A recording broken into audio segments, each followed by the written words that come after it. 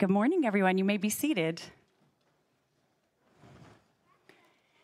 So today, instead of the children's sermon, we're going to do something a little bit different.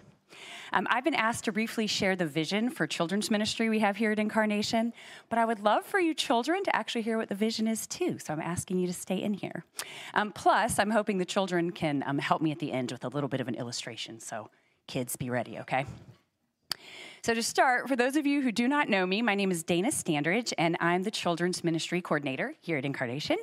I'm also a mom to 4 great kids.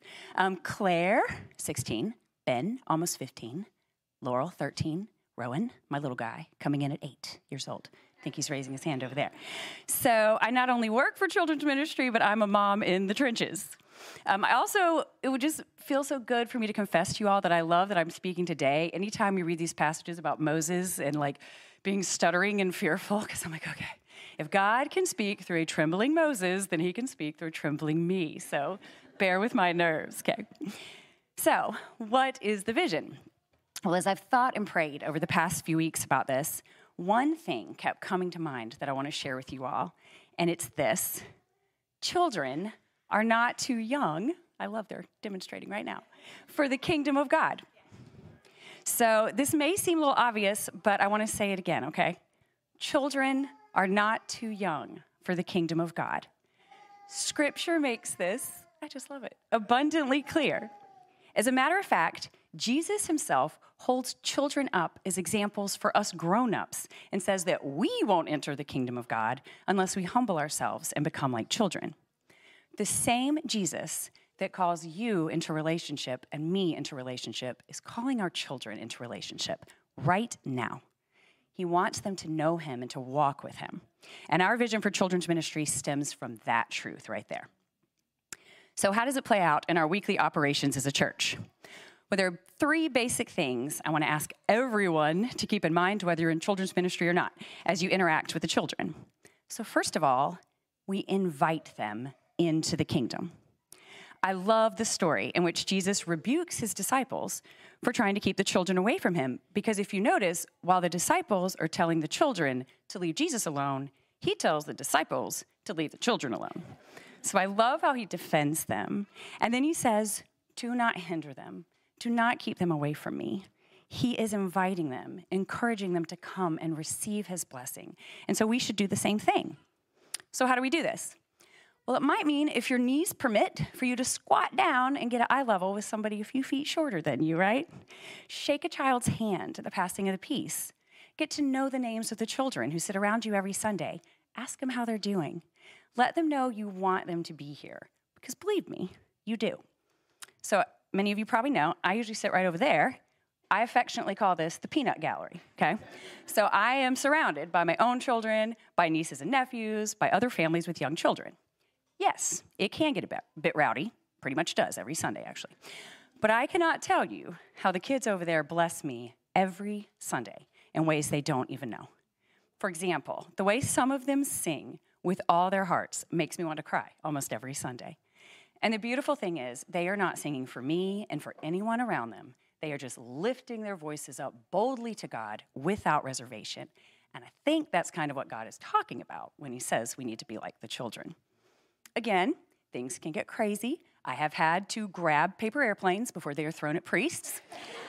I also, whispering is not even a thing. I will have to hush all out conversations that are happening, but it is a price I'm willing to pay to worship in the peanut gallery.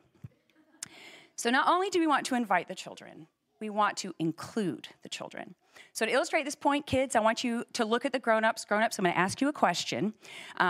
Kids, please pay attention to their answers, and I promise I'm not going to get too personal, grown-ups, okay? So, by a show of hands, adults, can you tell me if ever in your childhood you ever felt left out? Like maybe on the playground. Yeah, and I did too, right? Okay. So, it didn't feel good, did it? Right? And if you felt left out, did you want to go back to wherever you were feeling left out? Of course not. And why would we think church would be any different? If we communicate to the children that church is just for grown-ups, they're not going to want to be here. So we need to include them. It's why we have the Action Bibles available, to make the Word of God easier to understand and less intimidating. Including the children might mean being extra gracious to that child that you can tell is super wiggly when we've hit that hour and 15-minute mark, right? You're also loving their parents, I assure you. So it also means kid-friendly snacks after church, or including them in serving, having a child pass out worship bulletins, or reading a passage of scripture, lighting candles, or helping to lead a worship song. It's hosting events they might enjoy, like the Prince of Egypt movie night we just did last night. We want the children to know that they are important and they are included. So finally, we instruct the children. We teach the children about who God is as he's revealed in his word, and we instruct them in his ways and what it means to be a disciple of Jesus. So one way we live this out is in supporting parents as they instruct their children at home throughout the week. We want to provide godly resources for parents and to encourage them in the calling of raising up young disciples.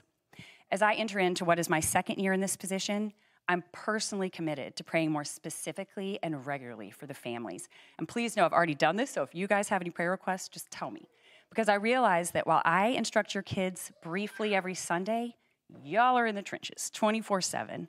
And so I want to encourage and support you. That's what we want to do as a church.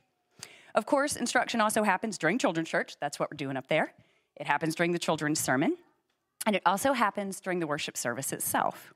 Sometimes a simple explanation can go a long way in helping to keep a child engaged. I often think of a moment I shared with my daughter Laurel as a great example of this. So at the time, this was several years ago, Laurel, who's now 13, was about 3 or 4, and we were saying the prayers of the people, which as we all know, that can be a little long, right? And as you may recall, we often pray for our presidents in that time, right? Or pray for our president. So we had just prayed for our president, and I feel like somebody tugging on my arm, and I look down and it's Laurel, and she goes, "So can I pray for George Washington?"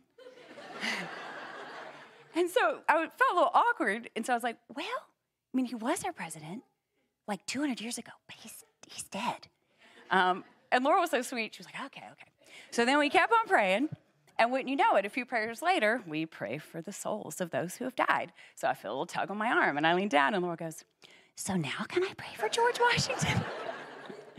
Of course I said yes, but as I thought about it later, I just thought it kind of blew my mind that day my preschooler talked to the Almighty God who lives outside of time about a president that lived 200 years ago. Like, what are the theological implications of such a thing? So I was able to instruct Laurel that day, and she got me thinking about some things too. Okay, so it's almost time to close and dismiss for Children's Church. So now I'm wondering if you kids can help me. I want to invite all the children up here since you're about to be dismissed. And middle schoolers, you are going today too. So middle schoolers, can y'all come on down? So everybody come on up. And once they're all up here, grown-ups, don't weird them out now. But I do want you to take a good look at these kids. Okay, come on up. Okay. And I want you to see these kids. Sorry, it's going to take a minute. We got quite a few.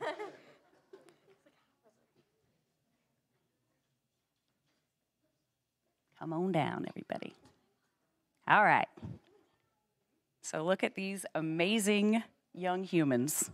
And remember that these children are not too young for the kingdom of God. So let's invite them, let's include them, and let's instruct them. And remember that Jesus said, whoever receives a child in his name receives Jesus himself. So when we receive a child, we are inviting the Almighty God into our midst. All right, let's pray. Dear Lord, I thank you for all the children of this church. I praise you that your kingdom is for the children. It's not just for the wise and the super spiritual and the grown-ups, Lord, that your kingdom is for all of us. Thank you that you love the children and help us to love them too. In Jesus' name, amen.